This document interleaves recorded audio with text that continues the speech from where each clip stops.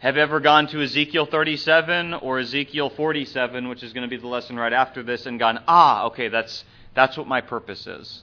That's what we're going to try to do this afternoon. But I want you to imagine that for what we're doing this session and the next session, I don't know what it would have been like in the first century to gather with the Christians on Sunday, but I just want you to imagine that they would have gotten together for several hours. And they wouldn't have had completed Bibles like what we have. So what they would have had, I assume, is somehow one of the members of the congregation would have been able to find one of the scrolls of the Old Testament. And for that day or for that Sunday or for that month or couple months, they would have dug into whatever that scroll was. Now, imagine that you're a new Christian and you're living in that time period, and the scroll that you guys have to study for a couple weeks is Ezekiel. But here's what your life looks like. You become a Christian, and mom and dad don't like that you become a Christian. And it's made things harder at work because now that they know that you're a Christian, people start making fun of you. And people are ostracizing you. And then, even like we see in Hebrews chapter 10, your property, your house, actually gets seized and taken away. By the way, in Hebrews 10, when that happens, have you ever thought that the audience they were Jewish people? What did property mean for a Jew? This was family heritage, because it was passed down through the tribes, the tribal system. And so to have that stripped away from you was stripping away all of your cultural heritage that meant everything to you growing up. Now, I want you to imagine that that's what you're going through, and then whoever in the church has the scroll, they get up in front of the congregation, and they say, all right, guys, what we have to study right now is Ezekiel. What we don't have is some inspirational speaker that's going to sound in all the ways that the world talks about motivational speak, and we don't have that kind of thing. What we have is the scroll of Ezekiel.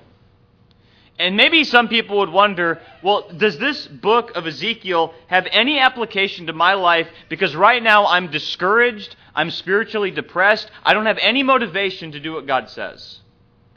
But then they start studying the scroll, and maybe they find that there's some things in there that they never anticipated. I've heard before that 70% of the Bible is stories or visions or parables. In other words, it's not just like arguments that, like what we see in the book of Romans, for example. The majority of the Bible is made up of stories and visions and things to get you to imagine the truths of Scripture.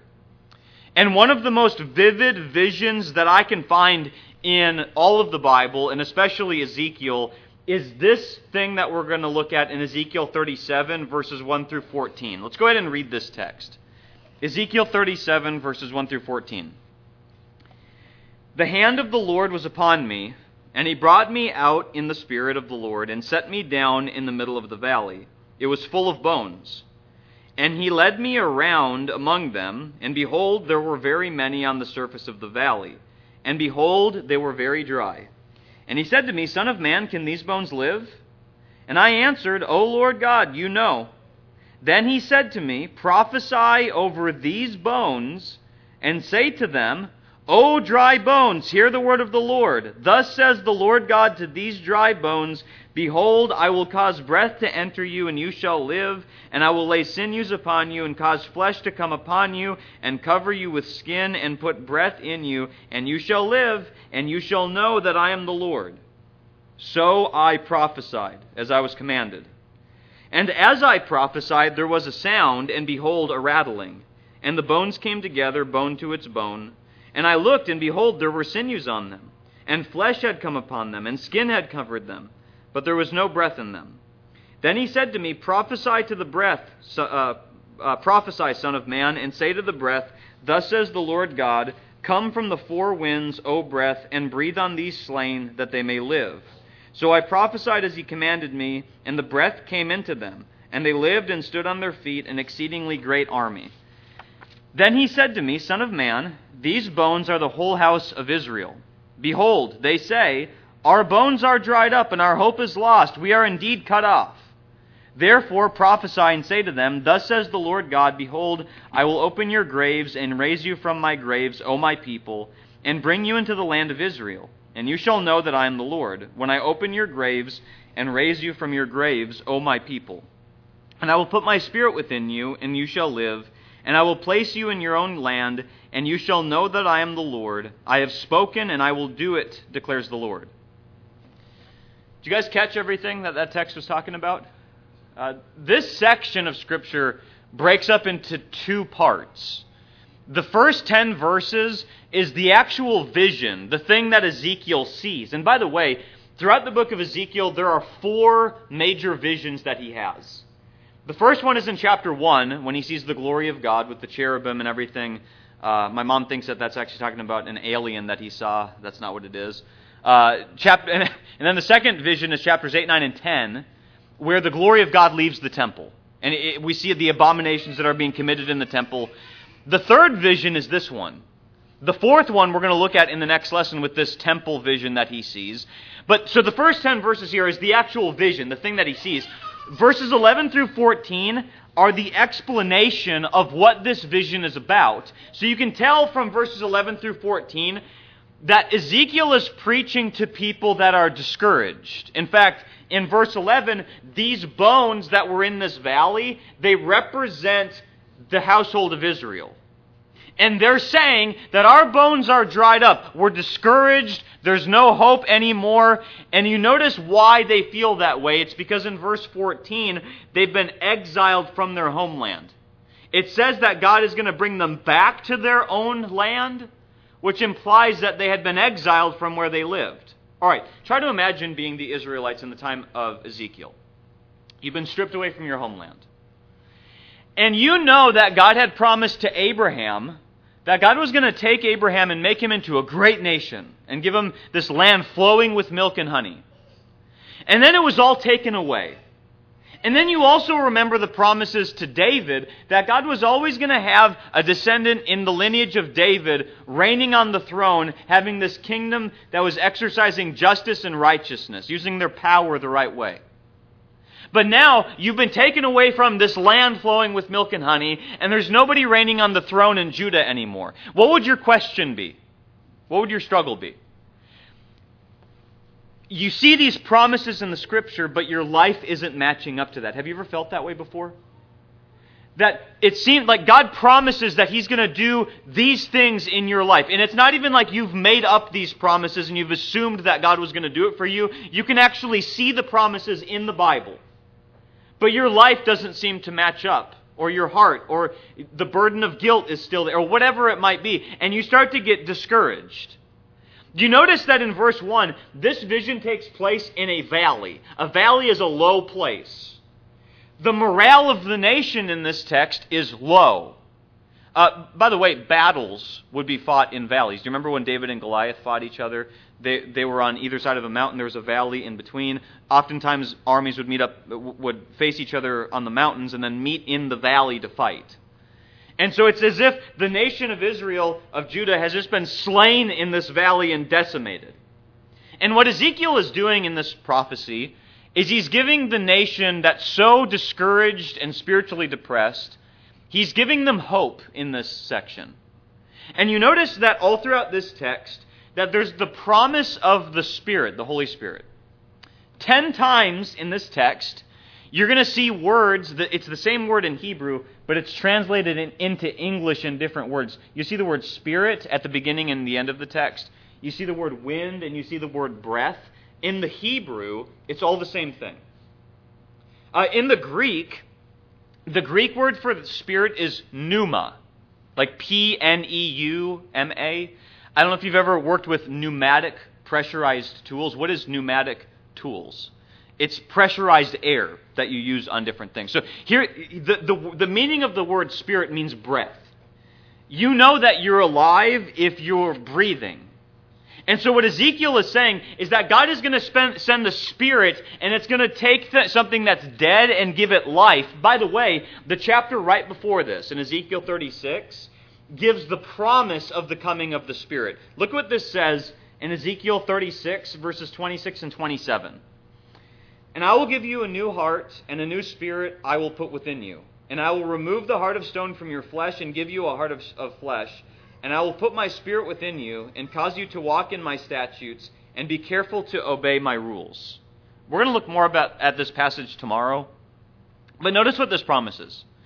That there's this new covenant that's going to come where God is going to take people who had hearts like Pharaoh's hearts, the hard hearts. He's going to do this spiritual surgery where he was going to take those hard hearts and give them a heart of flesh. Oftentimes, the word flesh in the Bible has negative connotations. In this context, it's a good thing. Because a fleshly heart is receptive to the seeds of God's word, unlike a stony heart would be. Now, I would suggest, would you agree with me, that there's a lot of confusion in our religious world about the Holy Spirit and what the Holy Spirit was going to do and how the Holy Spirit would work and how the Holy Spirit would communicate with people. And all of these different... Let me suggest that one of the biggest reasons there's confusion about the Spirit is because we haven't spent enough time, I haven't spent enough time going back to the Old Testament prophecies that talked about what the Holy Spirit was going to do. We look at Old Testament prophecies of Jesus, right? He's going to be born in Bethlehem. We see that in Micah chapter 5. We see how he was going to be humiliated and how he was going to suffer. That's Isaiah 53. How often have we gone back to look at prophecies about the Spirit? According to this prophecy, the Spirit is a life-giving being. And we're going to flesh this out as we go through this. That's a funny pun. I didn't mean to say that because there's a lot of flesh going on here. One other thing to say about this scene before we start to think about what this would have looked like. There's a connection in this scene to Ezekiel's personal life. The first verse of the first three verses, the third verse of Ezekiel says that Ezekiel was a priest. Now, a couple months ago, last summer, I went to the Czech Republic, and on a Saturday, we went to a concentration camp called Terezín. And they had a crematorium there where they would have burned Jewish people. And the Jewish people were the ones who ran the concentration camp. And it was a Saturday that we looked at it. They wouldn't even open up the crematorium on a Saturday because of the Old Testament laws about touching a dead body. Those kind of laws were heightened for a Jew, for a priest. A priest could not touch a dead body, even of his own family. Can you imagine being Ezekiel in this vision, being set amongst a bunch of dead bones? That's an eerie, scary situation to be in. So I want you to imagine what's happening here. Ezekiel's taken in the Spirit into this middle of the valley. There's mountains on either side. And imagine that you're trying to adjust to your new settings. And as you look around and you see this valley, you see a bunch of bones, you see a bunch of swords that are kind of glimmering and shimmering in the light. And as you start to look, he starts to walk around among the bones. And the text tells us that there were very many bones. Do you know how many bones are in a fully grown, like a full adult? It's 206. Let's just imagine that there were 30,000 people that were slain here. And you multiply that by... There's thousands upon thousands upon thousands of bones in this valley scattered all over the place. He sees hip bones and skulls and femurs and finger bones and toe bones and all of these things. And he notices as he's starting to look more closely at these bones that they're not just dry, but they're very dry. If you were in this kind of climate in the Middle East, the deserts get scorching hot. They would have been sun-bleached. Now, if you take bones and you bury somebody and the bones are put into a coffin, it takes about 50 years for those bones to get brittle and dry in a coffin. That's a pretty long time. I would imagine that process would be sped up if they were in the middle of a valley, but it would still take some degree of time for that to eventually happen. But these bones, as they say, are bone dry. As he would have been walking around among them, if he would have accidentally stepped on one of these bones, you could probably hear the crunching under his feet. This is what he's looking at. Can you imagine how frightening and how scary this would have been? And in this ominous kind of moment, God breaks the silence, and he has a great question that he asks Ezekiel in verse 3. He says, "Son of man, can these bones live?" Now, Ezekiel would have known the Old Testament scriptures that would have been written up to that point. Elijah and Elisha, did they ever raise anybody from the dead? Yeah. But those people still had their sinews and their muscles and their flesh on them. These bones are completely dead. But you notice that when Ezekiel answers this question, he doesn't use human reasoning. Instead, he says to God, "O Lord, you know if these bones can come back to life." And with that, God gives Ezekiel the most interesting of instructions. And he tells him, I want you to start preaching to these dead bones that are in this valley. He's supposed to tell them, "O dry bones, hear the word of the Lord," and then all of these things are said to happen to them. Now, we know in other parts of Ezekiel that Ezekiel had a hard time getting the people he preached to listen to what he said. But Ezekiel had never had an audience that was more dead than this. Can you imagine somebody, let's say that you were all by yourself in a room and there was just a bunch of dead rats or dead animals or dead human bones, all right?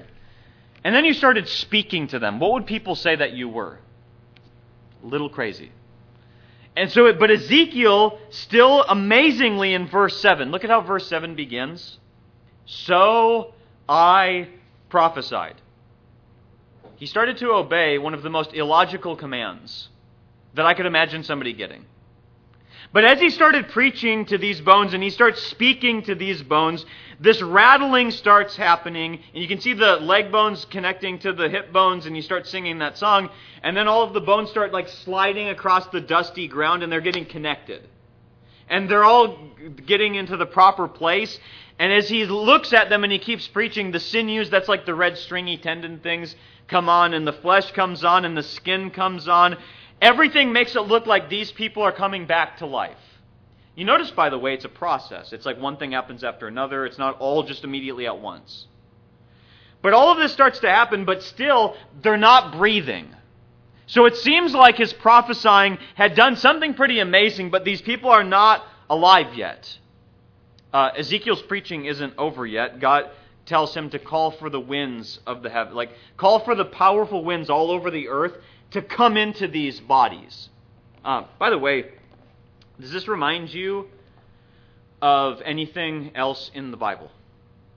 Remember when God created Adam, Genesis 2:7? "Then the Lord formed the man of dust from the ground." By the way, valleys are dusty ground. "And breathed into his nostrils the breath of life, and the man became a living creature." In Genesis chapter 1, God takes this body that can't breathe, and then he breathes into it, and it's alive. In this text, you've got these bodies that are not alive, and then they're breathed the Spirit into them, and then they come and stand on their feet, and they become, like this text says, an exceedingly great army. Can you imagine them waking up and adjusting to their new settings, and they're dusting off their swords, they're moving their fingers, they're seeing if this is real, they become animated all over again. Can you imagine that you were one of the people that Ezekiel was preaching to? Your nation is downcast, you're spiritually depressed, and you imagine what this scene is saying. What would the takeaway be for the first century Christian if you have the scroll of Ezekiel to study? I'd suggest that, first of all, this says something about the nature of our captivity. For the original audience of Ezekiel, they had been stripped away from their homeland. The nation as a whole was almost as if it were dead. But this text says that the nation's graves are going to be opened up and they're going to return back to their homeland. Which, by the way, in the books of Ezra and Nehemiah, you see with Cyrus's decree, they're going back and they're rebuilding and doing all of these different kinds of things. But ultimately, this is talking about the spiritual return from captivity that all of us have experienced or need to experience. You know what it truly means to be exiled? My wife and I just moved from San Diego, California to Atlanta. We've been here for 5 months. And guess what? We don't really feel at home yet. But I'll tell you that when we were in San Diego, we didn't feel at home either. I grew up in Minnesota, and I didn't really feel at home there either. Do we realize that wherever we are in this world, we're never going to fully feel like we fit in. And we're never going to fully feel like we are where we belong. And so what the New Testament, what Jesus came to bring us, was this return from the real captivity that I think everybody, whether you're a Christian or a secular person, realizes. Ephesians chapter 2, verse 1, Ephesians chapter 2 in particular, has a lot of parallels to Ephesians 37, or Ezekiel 37.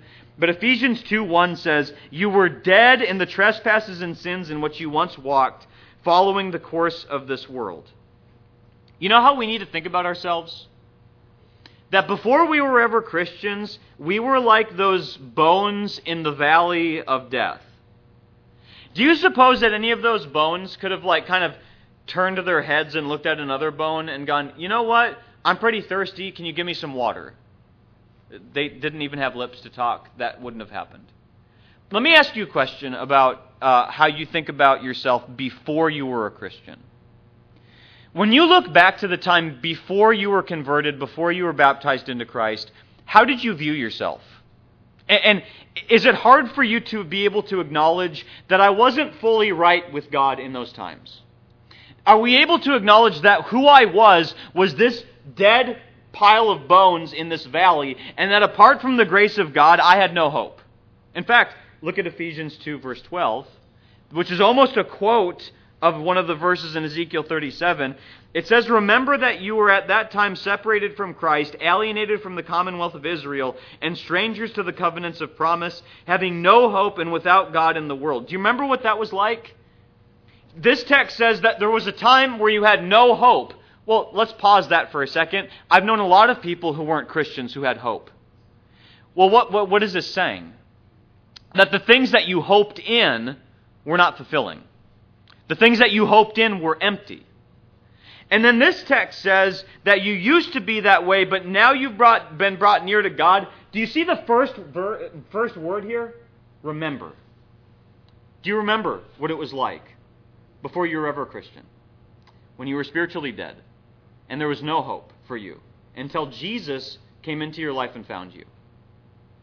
You know, one of the things that I remember being especially intimidated by when I first became a Christian was I'd be in Bible class, and some member of the church that wasn't even a preacher could just quote a bunch of verses of the Bible, and they knew so much stuff. And immediately I thought, well, I need to learn how to remember stuff, and I need to have a good memory of the Scripture. All right, I think it's good to memorize Scripture. I think it's good to remember the references and all that. But when the Bible talks about having a good memory, do you know what the emphasis of the Scripture is? It's not whether or not you can memorize the 12 apostles. If you want to go do that, that's great. I'm not knocking that. But when the Bible talks about having a good memory, one of the things that it emphasizes the most is that you remember where you came from. Anybody can remember that, even if you can't remember the book, chapter, and verse references. So let me ask you this question. Do you have a good memory? We'll talk more about that tomorrow afternoon. But I think this text, first of all, tells us something about our captivity that we either are still experiencing because we're not right with God, or that we used to have. Notice, secondly, what this passage tells us, though. It tells us something about our return from exile. If the true exile is being separated from God, this means that the true return from exile is being reconnected to God. And so in this text, we see that the people of Israel here are given new life and hope. We just talked about that a little bit. Now we have something that we can hope in that never lets us down. Notice also that throughout this text in Ezekiel, that these people are going to know that I am the Lord. It says that 3 times just in this text. By the way, if you were to look all throughout the book of Ezekiel, that phrase, "Then they will know that I am the Lord," I don't remember how many times it's used, but I think it's around 70 or 130, somewhere in that range, I think it is. It's all over the place. One of the ways that you know that you've really returned from your exile is that you know that the Lord is God. And that He's become the passion of your life more than anything else because of what He's done for you. Now, we could say more about that, but what I want to talk about more than anything in this passage here is that these people were made into a great army. When these people are resurrected, it's not like they're resurrected and they become the greatest country club that ever existed. They didn't just become these group of people that just really love each other and like to pat each other on the back, which is fine if we love each other. We're commanded to do that. That's the greatest command, everything like that. But what they become is they become an army. All right. Is this the church at Garden City? This church right here. Is this an army? Is this how we picture ourselves? Well, what does it mean that we are an army? Let me suggest a couple things. The first thing is that good soldiers are careful to obey what their master has commanded. By the way, we saw that in Ezekiel 36. Remember when God removes the heart of stone, He gives them a heart of flesh, and then they will be careful to do everything that the Lord has commanded. Have you ever had anybody ask you what church you go to? And you say, I go to such and such church. And then they say, oh, okay, all right. Is your church Spirit-filled? And you go, well, I'm not sure what you mean by that. What do you mean by, is the church I go to Spirit-filled? Because what some people might mean by that is, do people roll on the floor? Are they screaming out all kinds of things? When the Bible talks about being filled with the Spirit, at least from the perspective of Ezekiel, you want to know if you have the Spirit? It's if you're carefully doing what the Master has commanded you. You can't justify disobedience and say that the Spirit told me to do that. That's one thing to say about the work of a soldier. Here's another thing to say about it. In Ephesians chapter 6, verse 15, it talks about the armor of God. I think one of the things about the armor of God that sometimes gets missed a little bit or doesn't get as much airtime is Ephesians 6, verse 15. It says, as shoes for your feet, having put on the readiness given by the gospel of peace. All right. You got part of the armor is the shoes. All right. What do you do with your shoes? Well, you wear them, and then your shoes go wherever you go. And wherever you go, you're also spreading what? The gospel. Well, what is the gospel? That Jesus is the king that can bring liberation. You want to know what righteous armies do? There's been lots of unrighteous wars that have been fought throughout history. Do you want to know what a righteous army does? It brings liberation to people who are in captivity. It stops oppression. When my grandpa was in World War II, he was one of the guys who literally broke down the gate at Dachau, one of the concentration camps in Germany.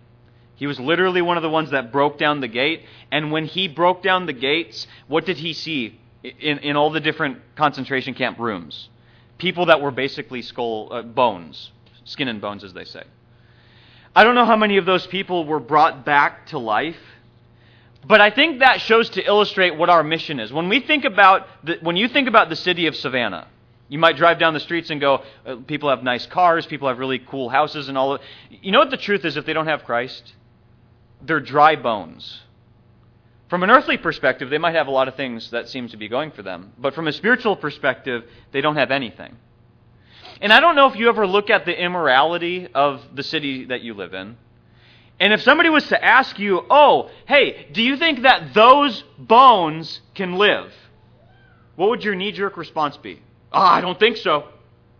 I don't think those people could ever be brought back to life. Look at the response of Ezekiel. Hey, Ezekiel, can these bones come back to life? If I'm Ezekiel, I'm saying no. Shame on me. Let us be more like Ezekiel and say, Lord, you know. My responsibility is just to say the words that you've given me to say. And you're going to do with those words whatever you want to do.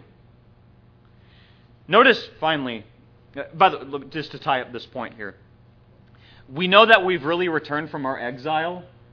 When we know that we have our new life and hope in Christ, when we know who the Lord is, when we've been made into soldiers who do these things, when we know that that's our mission. But let's ask a third thing about this. Why is it possible that God can take people like me and you, that were dead in the valley, and give us life all over again? 3 times in this text, you see the term Son of Man. Son of Man, Son of Man, Son of Man. Later in the Bible, is there another person that's titled Son of Man that came and gave life-giving words? John 6:63. After Jesus multiplies bread for a group of people, and he's wanting them to see the deeper meaning of the miracle, that they're spiritually malnourished, He says in John 6:63, "It is the Spirit who gives life. The flesh is no help at all. The words that I have spoken to you are spirit and life." The words that Ezekiel spoke were spirit and life to those dry bones. The words that Jesus speaks are life and spirit to us. But in John 20, before the gospel ends, notice this curious thing that happens in John 20, verses 21 to 23. It says, "Jesus said to them again, 'Peace be with you. As the Father has sent me, even so am I sending you.' And when he said this, he breathed on them and said, 'Receive the Spirit. If you forgive the sins of any, they are forgiven them. If you withhold forgiveness from any, it is withheld.'" Have you ever looked at this scene and thought, what in the world is he doing? Imagine Jesus with his apostles, and he stands there and he goes, "Ah." And then he says that, "Peace be with you, receive the Spirit." What's Jesus doing? I think he's reenacting Ezekiel 37. This guy who breathes the Spirit onto these dead people so that they can come back to life. And Jesus is saying that there's going to come this time, in Acts chapter 2, when the Spirit gets poured out on you guys, and you're going to be given these words that are going to give life to everybody. But let me just make this one application of this. If you want to have life, let me say this first. When I first became a Christian, one of the biggest frustrations I had was that I hadn't progressed as quickly as I wanted to. We live in a microwave society that wants everything now, where Amazon can give you some packages sometimes the same day. When I became a Christian, I thought after a couple months, how come I'm not more patient? How come my anger problems are still there? How come jealousy and envy still exist in my heart? How come I'm not changed right now? In this text, it was a process. The sinews, and then the muscles, and then the flesh, and then they were brought back to life. It's a process to change. It takes time. But do you want to know how that happens in your life? You have to keep going back and listening to the words that give life over and over and over and over and over. How many of you have a cell phone? What do you do with your cell phone before you go to bed? You plug it in because you just know that it needs to have power the next day. What do we do if we unplug from God and from reading our Bible? We start to die more and more and more and more until we get back into the valley of death. Ultimately, we serve a master who went into the valley of death for us. He went and he sacrificed himself, and he died, and the grave was opened for him, so that a path back to God was made open for us. When you think about everything that Jesus has done for us, and then you tie all of these things to Acts chapter 2, do you remember when Peter said in Acts chapter 2, after these people realized that they were in the valley of death, he tells them to repent and be baptized in the name of Jesus Christ for the forgiveness of your sins, and you will receive what? The gift of the Holy Spirit. Who is Peter preaching to that day? Jewish people who knew the Old Testament. Do you think when they heard, "Oh, we'll get the Spirit," that they suddenly started thinking that God was going to speak audibly to them and that God was going to, because the Spirit's going to move and all these different... No. What would the Jews have been thinking about the Spirit? The Jews would have been thinking that the Spirit gives life to that which is dead. That's the work of the Spirit. That's not the only work of the Spirit, but that's the primary work of the Spirit that we see in Ezekiel, in Genesis. We see it in Acts chapter 2. So the question for you right now is this. Are you still in the valley of death? Have you been brought out of it? Have you disconnected from the words that give life, just like the words that Ezekiel preached that gave life? Do you see why studying the Bible and being into it is so important? It changes us from one degree of glory to another. We're about to have a little bit of a break, and then in just a moment we're going to look at another vision in Ezekiel 37. So thank you for your good attention.